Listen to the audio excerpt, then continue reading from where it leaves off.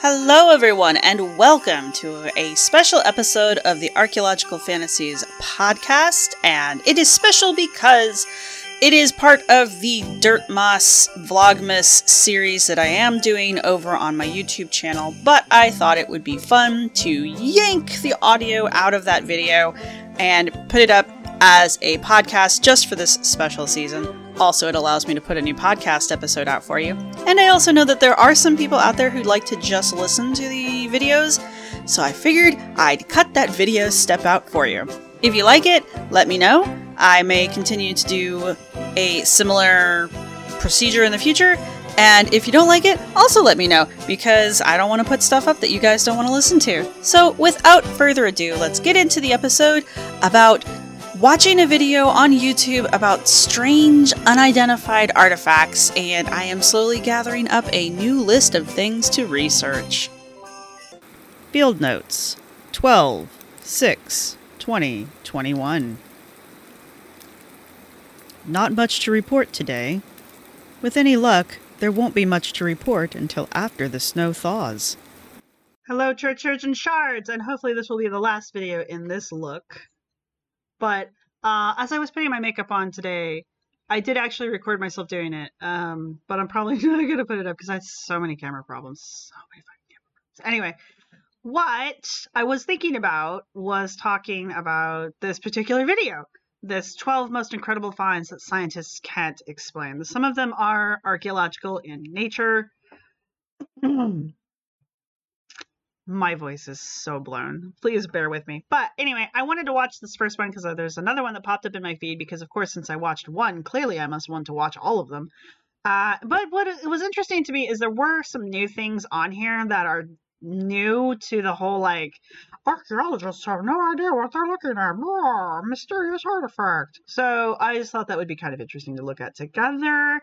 And if I see one that I am particularly interested in, which there is one, it's at the end, I want to do some more background history on it and maybe actually turn it into a podcast episode. Again, I don't know exactly like how truly interested people are in the existence of these things individually. Like, it's not like the Koso artifact where like everybody knows what it is, everybody wants to try to use it to prove something. Like, there's books and papers and shit written about the Koso artifact. So I don't know how many of these have like a following, I guess is what I should say, or even a history of being around. But if I see one that I think is really interesting, I will probably do a deeper dive.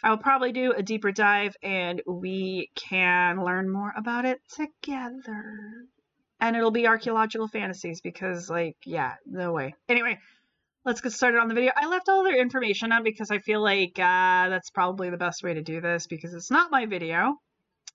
And I wish I got views like that. Oh, sexy, sexy views. Anyway, I have no idea. I don't know what I would do if I got views like that, man. 54K people, like... How many comments are even on this thing? The comments alone. The idea of having that many people leaving comments alone is just, like, terrifying to me. We love a good mystery. As fascinating as it is when an archaeologist pulls something out of the ground and is immediately able to tell us all about what it is and what it says about the people who came before us, we are much more excited when they come across something they can't explain. Even with all our current technology, the amount of information we're missing about our ancestors and the way they lived is startling.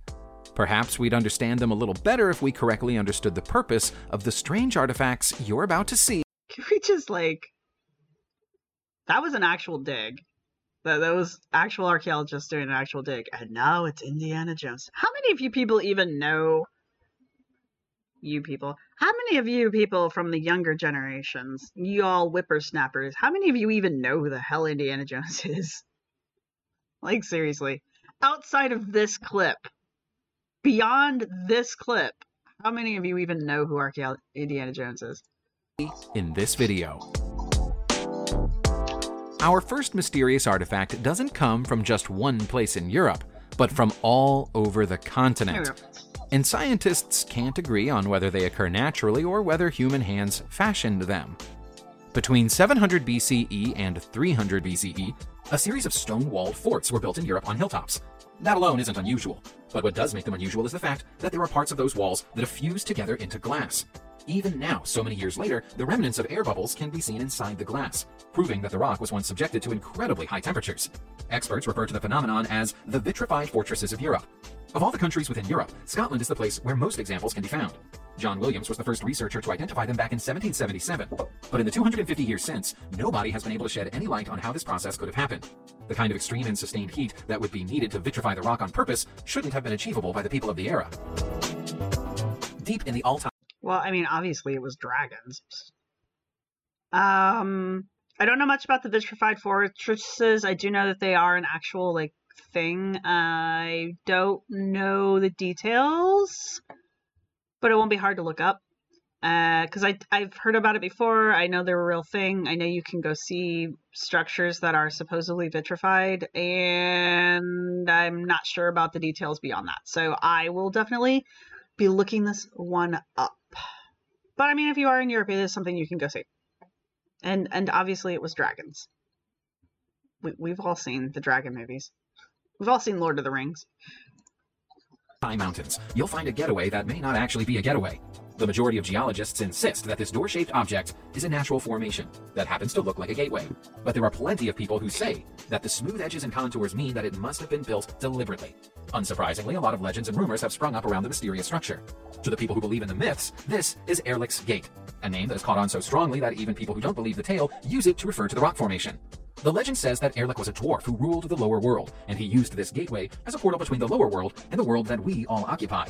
He didn't make the journey just for his own amusement. He would enter our world to harvest human souls during the night, and then take them back to his kingdom before morning arrived. The story is more than a little fanciful, so perhaps it is just a strange natural rock formation after all. There's a lot that we don't...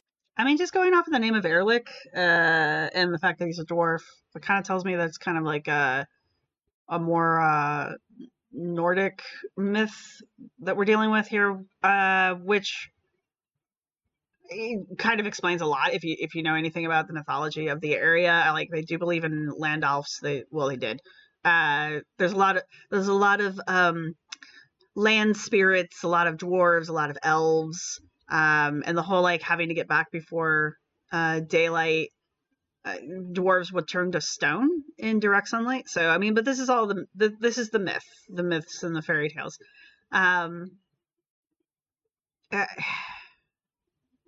mean, come on, guys. It's clearly natural. I mean, look at the way the rest of the rocks around it are breaking. Those rocks are breaking at a very sharp, angular way. So I don't understand why. I get why people initially think it looks like a doorway, yes, but just look at the area around it and it's clearly natural.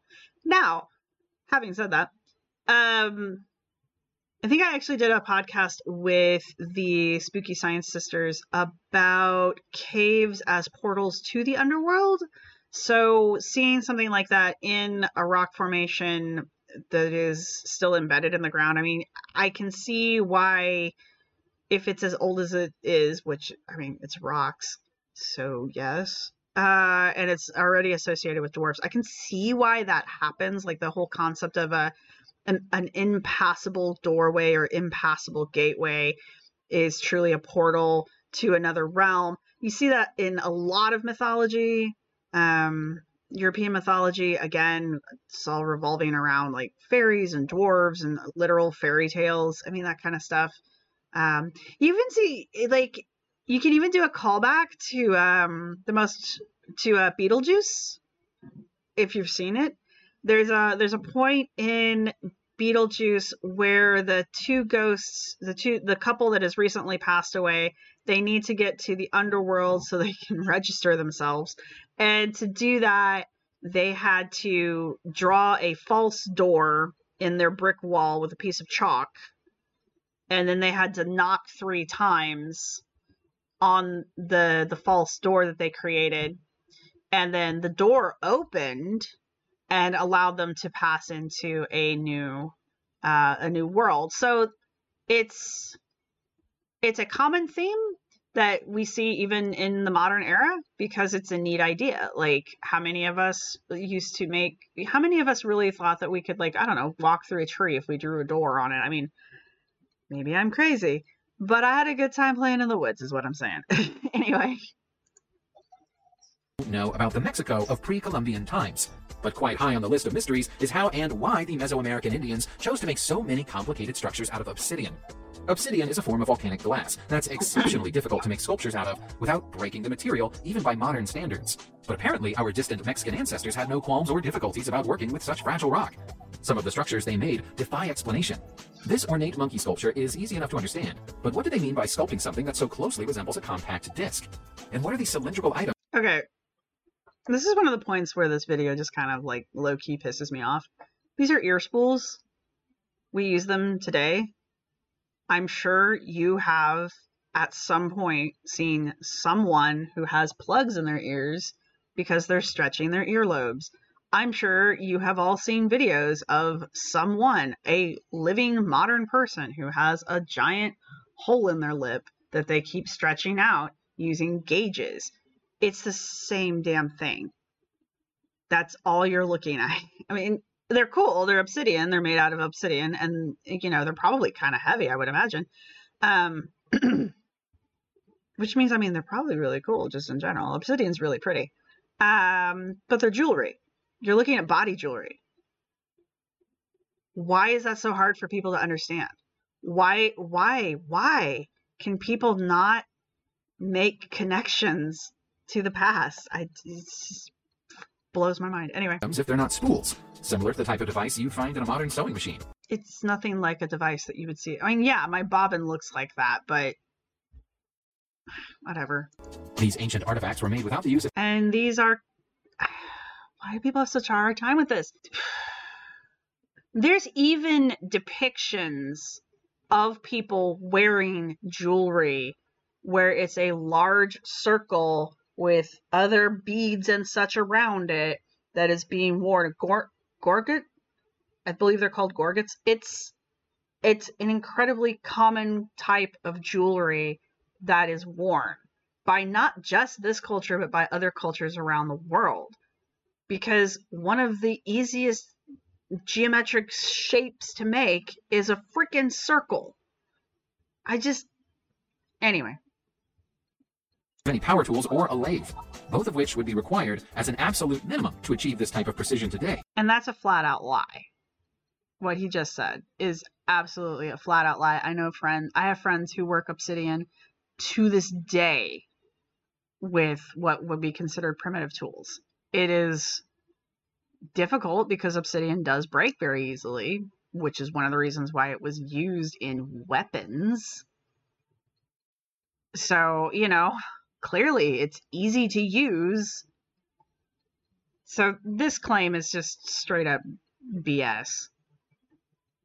Can you tell I'm irritated? The ancient Mexican art of obsidian sculpture is a total mystery to us. It's not. Almost total mystery surrounds the existence of this clay tablet, which was discovered on a coastline in the United States of America. Fans of Lovecraft probably think it looks very familiar, though. The creature that's been etched onto the front of it looks almost exactly like Cthulhu, who made his first appearance. Gee, I wonder why it looks exactly like Cthulhu. Also, this is not the official artwork. There's only one official picture of Cthulhu that Lovecraft ever gave his thumbs up to, and this isn't it. In Lovecraft's story, The Call of Cthulhu, in 1928.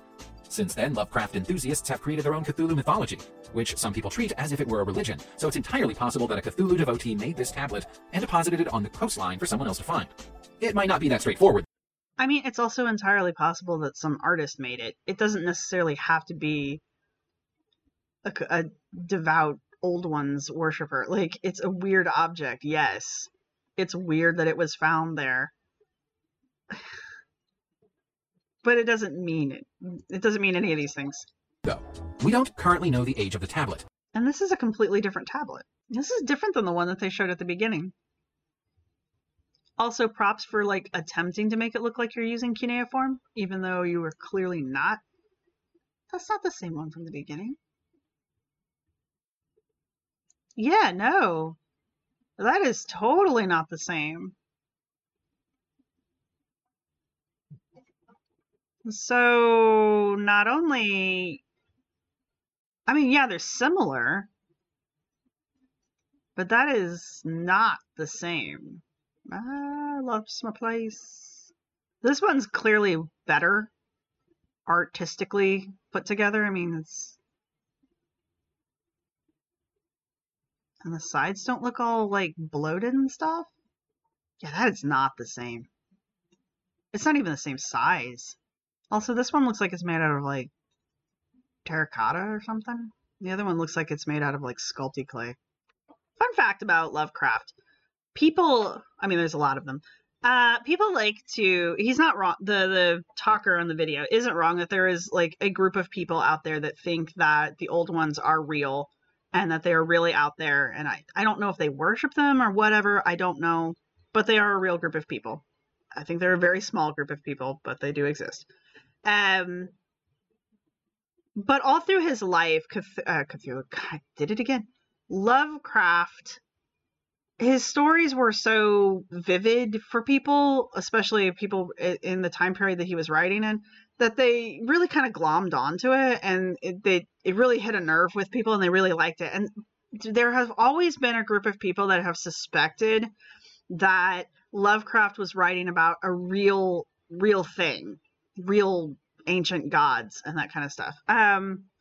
If you read a lot of Lovecraft, especially like read across the timeline, like read his early stuff and then read his middle stuff, read his stuff chronologically, you can literally see the development of the idea of the old ones from his earliest writings all the way up to his final writings. And you can also see when the influence of his writing cohort starts to get into his writing. Because he wrote with a group of people later on. And they all wrote about the same kind of stuff. They were all writing the same genre. They were kind of borrowing ideas from each other and using them in their own stories and kind of passing them around. And this was something that Lovecraft liked and encouraged. Another thing that Lovecraft would always do, though, is when people would come to him and be like, oh, we know you're writing about something real. Lovecraft never admitted. Lovecraft always said that his writings were his own. They were his own creation, and that he was not influenced by outside gods or anything. And it would have been really, really easy for him to kind of glom onto that and just kind of build off of it. Kind of like L. Ron Hubbard, but he didn't. And considering Lovecraft's ego, I don't think Lovecraft was capable of allowing people to think that his creation belonged to anything other than himself. Lovecraft had a lot of flaws, and that kind of is one of them. He's proud of his work, and there was no way he was going to try to pull one over on people, even if it would have made his writing more popular. He was proud of the fact that he created these ideas and that these ideas were popular because of his writing. My point is, people are projecting this desire for the old ones to be real. They're projecting that onto Lovecraft, even though he always denies it. He's never tried to say these things are real. Anyway. The only thing scientists know for sure about the giants of Mont Prama is that they exist. Beyond that, everything else is speculation and guesswork.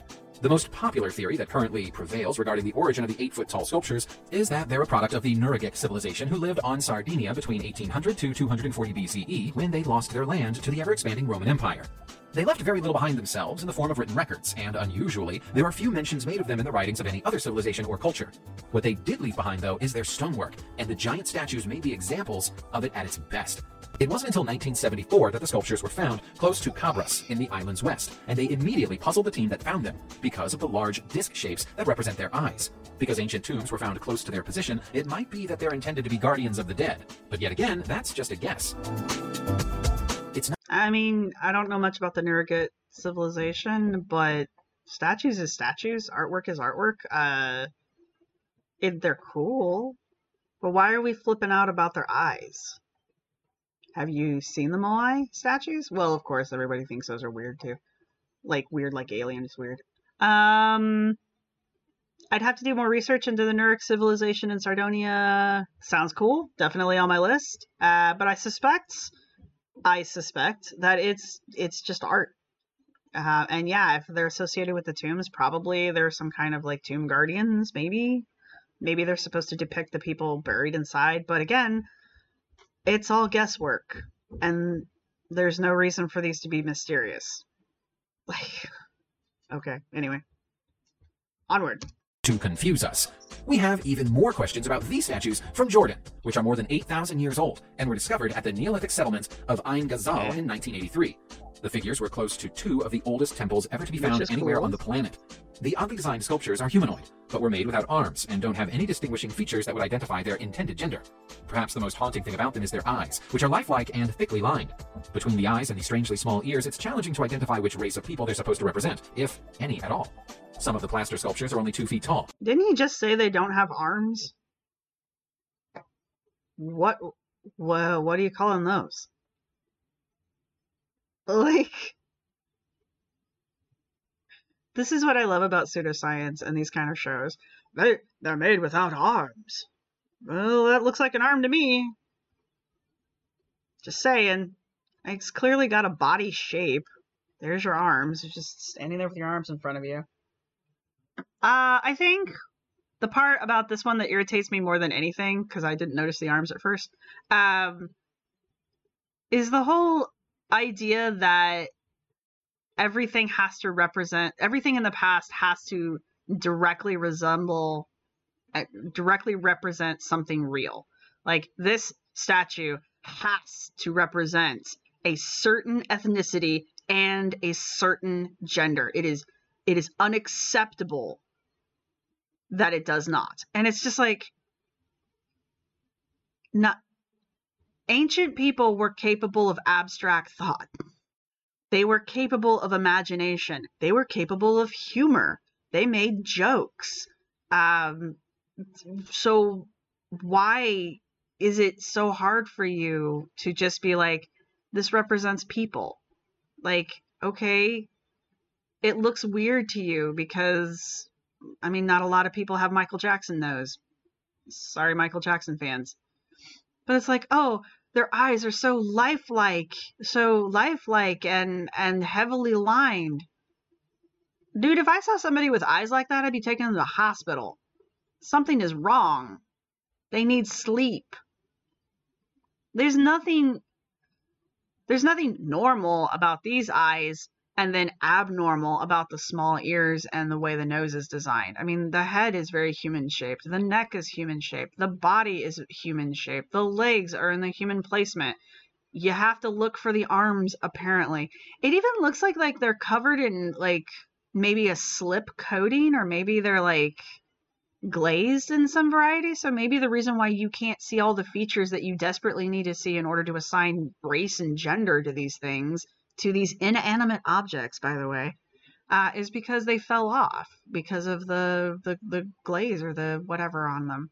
I don't know. This one just kind of ticked me off because they're just like, we can't tell what race or gender these statues are supposed to represent. They don't have to represent anything. When you see an animal sculpture from the prehistoric past, are you like immediately worried about what fucking gender the animal sculpture is? No, you just accept that it's an animal. It's an antelope. It's a rabbit. It's a fox. It's the same concept. It's a person. It represents a person. And what if it is a god statue? So anyway, this one just kind of pushed a button on me. I don't know anything about these statues, to be perfectly honest with you, but it is another one that I'm probably going to go try and look up because it's not one I was aware of before this. Whereas others are 6 feet tall or even larger. Unfortunately for us, the civilization who made the statues is no longer around to be asked about their purpose. We don't know which Neolithic artist to thank for the creation of these curiosities, and nor do we know who they're supposed to represent.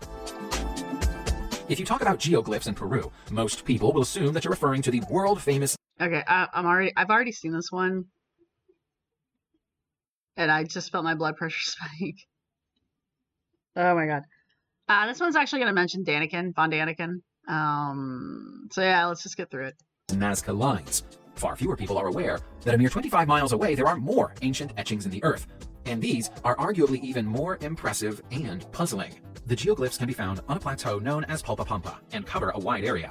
Despite their clear visibility, Western eyes weren't first laid on them until Swiss researcher Eric von Däniken located them during the 1990s. I am almost...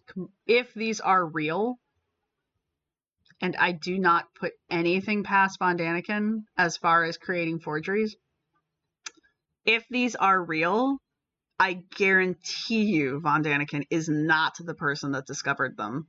I will be looking into that because either A, these aren't real, or B, von Däniken's taking credit for someone else's discovery. And if I am wrong, I will apologize, but I'm willing to bet that I am not. So, top of the plateau, you'll find just over a dozen detailed anthropomorphic designs, including what appear to be human figures wearing feathered crowns and battle helmets. Far more impressive than the pictures of humans and animals, though, is the star figure, which is known as Astrea, and its companion sundial design. I have no idea what they're talking about there. What star figure? I don't see a star.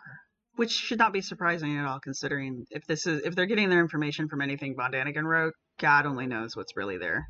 At the center of the sundial is a double helix, which may once have been the foundation of a labyrinth, right next. The other issue with these videos is just they just kind of interdisperse clips from whatever they can find into these videos. So I don't even know if this is actually what we're supposed to be looking at. How is that a double helix? Like, if that's the actual thing, that's not a double helix. This is not even close to a double helix. To a crisscrossing pattern of bands and lines that may have been used to tell the time based on the position of the sun. If you're brave enough to travel right into the heart of the Sahara, you'll eventually come across the Tenere Desert. It's a barren and inhospitable place with a name that translates into English as the place that contains nothing. The name is a little dishonest, though. It's not empty. It contains the largest animal petroglyphs ever discovered anywhere in the world, and they go by the name of the Davos giraffes. The larger of the pair is 18 feet tall. The giraffes aren't even alone in the desert. They're accompanied by more than 800 more carvings of many different types of animals, including lions, camels, buffalo, and ostriches. The biggest question that experts have about the giraffe carvings is the straight line that appears to lead down from the mouth of the giraffes to the humanoid figures below them. Could they represent leads? If they do, is this evidence that early humans once domesticated giraffes in the same way they later did with horses? On many Why would you make that assumption? First off, I don't know what he's talking about these lines, so I'll have to go check that out. Secondly, why would you think you can ride a giraffe? What in the physiology of a giraffe makes you go, I could ride that? I could use that as a beast of burden. Have you seen a giraffe? Probably, if anything, it's depicting like it's a pet. I don't know why you would keep a giraffe as a pet. I don't know. But I also don't know why you would just leap to that assumption. Websites around the internet, you'll find people who claim that there was once a species of giant humans living on our planet alongside regular-sized humans. There's very little evidence It was never giants. Never. to support their claim, but the existence of old battle weapons like these enormous Minoan axes helps to add a little credence to their claims. You can tell just by looking at them. No, it doesn't. It adds no credence to any claim ever. It's stupid. But you would say, oh, I found a giant axe, ergo giants. No. It's... And that there's no way a normal-sized human would ever be able to pick them up or use them in battle. Ceremony, decoration, ritual, just to see if you could. All of the axes that have so far been recovered from the Minoan Megaron area of Meru date back between 1700 and 1300 BCE, and some of them have been heavily and ornately decorated. And that right there tells me that that they were it's used just... for ceremonial or worshipful purposes. But picking them up for a ceremony would still have been extremely difficult, and we don't know of any culture who ever worshipped axes. That's just dumb. We don't know any culture that ever worshipped axes. Just because you have a big thing doesn't mean it was being worshipped. The axe could easily represent something. The fact that they're ornate, some of them are ornate, immediately tells me that they're ceremonial in nature, even if it's just, for display. Like, just think of things today that we have that are giant-sized. It doesn't mean there's giants. It just means we like big things. It's so stupid. Their existence is a riddle, but that still doesn't mean that they were made for giant warriors.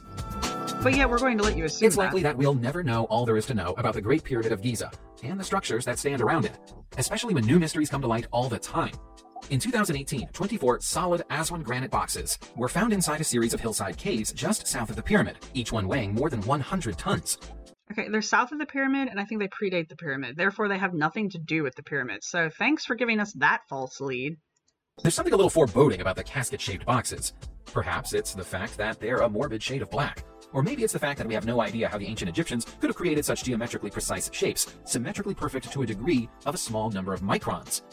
We have no idea how one of the most advanced civilizations on the planet was able to do something so advanced. Because clearly they've never demonstrated in any way, shape, or form how they're capable of doing geometric shapes. Like the sarcasm's not even there for it. I'm so tired of these claims. Okay, cool. They can make a right angle. Do you understand how easy it is to make a right angle? Go get 2 sticks out of your yard, 2 relatively straight sticks out of your yard, and put them in a cross formation. Congratulations, you just made 4 right angles. Do they think people are not capable of understanding what a straight line is in the past? Like, how dumb do you think people are? If our ancestors were truly so inept that they couldn't do basic geometric shapes, how the hell do you think we got here today? I don't even know if these things are real. The hieroglyphs on their sides offer no clues as to their purpose and may even have been added years after the boxes were created, as an early form of graffiti. The site is now known as the Serapeum of Saqqara. It is thought to date back approximately 3,300 years to the time of Ramses II. The boxes are so well made that they're still airtight even after all these years, but it's thought that they might contain the mummified remains of Apis bulls, which were worshipped. So far, you've only shown me one box in all of these pictures. You've only been showing one box. And maybe you only have pictures of one box. And also, how the hell did you get inside of it to take a measurement of the angle of it if it's sealed? Red flag?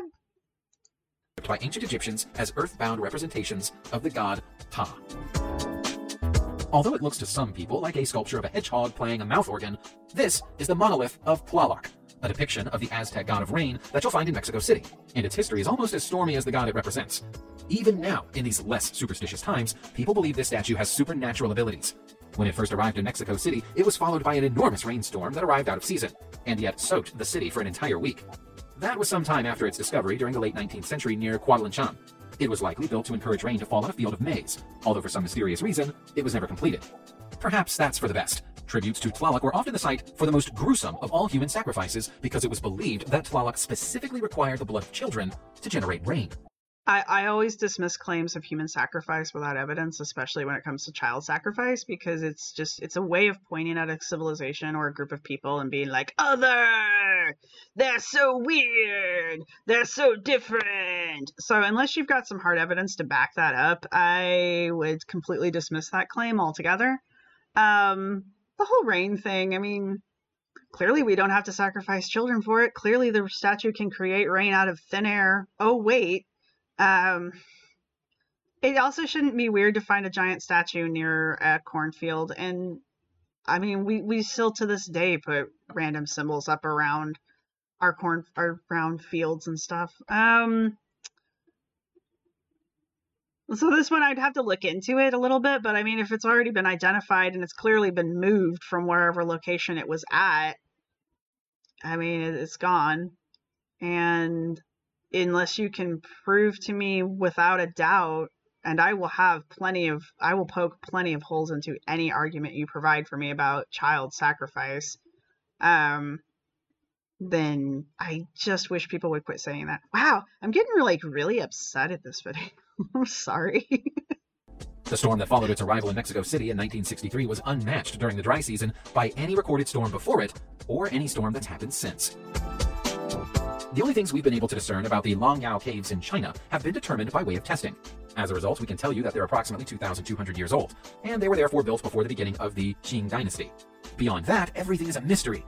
There's plenty of writing, or what appears to be writing anyway, on the walls of the caves, but nobody has ever been able to translate it. It doesn't match any known language from this region, this period, or any other place or period in history. The carvings are precise and show evidence of chisel work, and yet if we accept that the caves were made with chisels, then we must also accept that well over 1,000 people must have been involved in digging them out for several decades. How was such a large-scale project possible without leaving a single historical record or identifying mark behind? People woefully underestimate manpower and skill level. I don't know what they're talking about writing. I don't see anything that even remotely looks like writing. Unless they're saying all those little hash marks are writing, but we've already established that a chisel was used. So my guess is they're chisel marks. These are really cool. I've never seen these before or heard about them. If this is the actual location, it's really pretty. It also looks really modern. Just like, it looks really clean. It looks really modern to me. So that's going to be my guess. But again, I don't know. I don't know where he's getting his date from because I don't know anything about this. And I also know that, like, ancient art can sometimes look really modern if it's done really well. And this clearly is done really well. But also, like, you don't need to have thousands of people working hundreds of thousands of hours to do things. People really, really, really, really overestimate how much labor a person can produce, especially when they don't have to do all of the bullshit that we have to do in our modern era because we like to keep ourselves busy and go crazy. When you have more time to dedicate to a project, you're going to get a project done faster. I'm not saying one person did this, though if the art style is cohesive from one end to the next, at least one person oversaw the whole thing, at least in my opinion. But you know what? I might see if I can't find some really good pictures of this and send it to a couple people I know who are art historians and see what they have to say about it, because they are slightly more informed than I am. And I might be able to actually find something else out about it. Another thing is like, China is, like, I've noticed is the new location for all of the weird stuff to be found, because it's really hard to verify anything that comes out of China just because of, like, information walls. People like to point fingers at China right now. China the country, not China the government. Because of the Chinese government, it's really difficult for outside researchers to get in there and, like, look at anything. Which my opinion is like, that's China's right. It's Chinese land. It's Chinese history, whatever. It's their thing to fuck up, whatever. But it also makes stuff like this really hard to verify, and really hard to research. So I will be looking into this one because I think it's pretty and I think it's cool. And I really don't understand what he's talking about when he says writing. I don't see anything that even remotely looks like writing. But clearly you can go into it. It's lit. There's at least one ramp. I think in the pictures I saw another ramp. It looks like there's places for people to sit. There's barricades built up around things. So it's clearly something that people are meant to go into and look at. So it's open to the public. I don't know. So I guess what I'm saying is it can't be that weird. But I'll have to look into it and find out more about it and see what the internet has to say. And then I'll ask my friends about it because they'll probably know a little bit more than I do. I hope that's the end of this. I still don't know what he's talking about.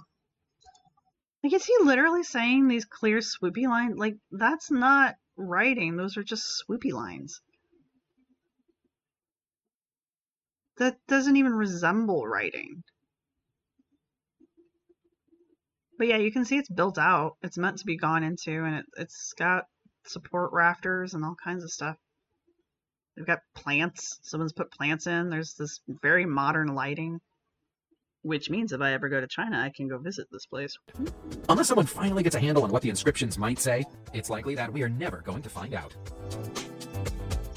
So if you want to go to subscribe to this channel, please feel free to do so. The information's right here. And And as you can see, there's already 2 other videos, and I'm like, I could totally do those.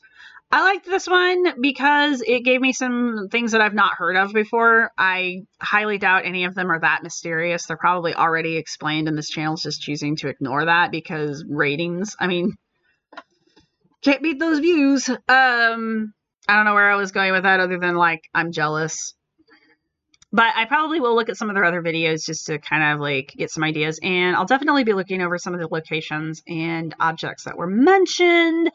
Just because they're cool looking and I want to know more about them. And the Von Daniken thing, like, anytime his name pops up, I just immediately go, okay, that's full of shit. And I'm almost positive it is. So that one I'm going to look up just because I'm going to hate watch it. So sad to say. But yeah, I mean, I think most of these things are just not, I think most of these things are cool. I'm interested in knowing more about them. I don't think they're mysterious. I don't think they're unexplainable. I'm pretty sure they probably have some explanation already attached to them that this video is choosing to ignore. But, some of these are really kind of cool, and I might actually end up doing some videos in the future or podcast episodes in the future about them, especially if I can find anybody who's like personally knowledgeable about them. That would be really cool, especially the ones about the ancient temples, just finding someone who maybe worked on that. That would be really neat. If you liked this video, please give it a thumbs up. If you got this far in the video, leave a Moai statue. I think they have an emoji for the Moai statue with the Easter Island head. And if you didn't like it, go ahead and give it a thumbs down. The world will never know. And if you want to leave a comment, leave a comment. I will try to respond to them as long as they are relevant to the conversation. And yeah, I hope you're all enjoying your Vlogmas season, Dirtmas season, whatever you do for the holidays season. If you don't celebrate the holidays, I hope you're having a good time anyway, and I will see you all in the next video. Ta-ta!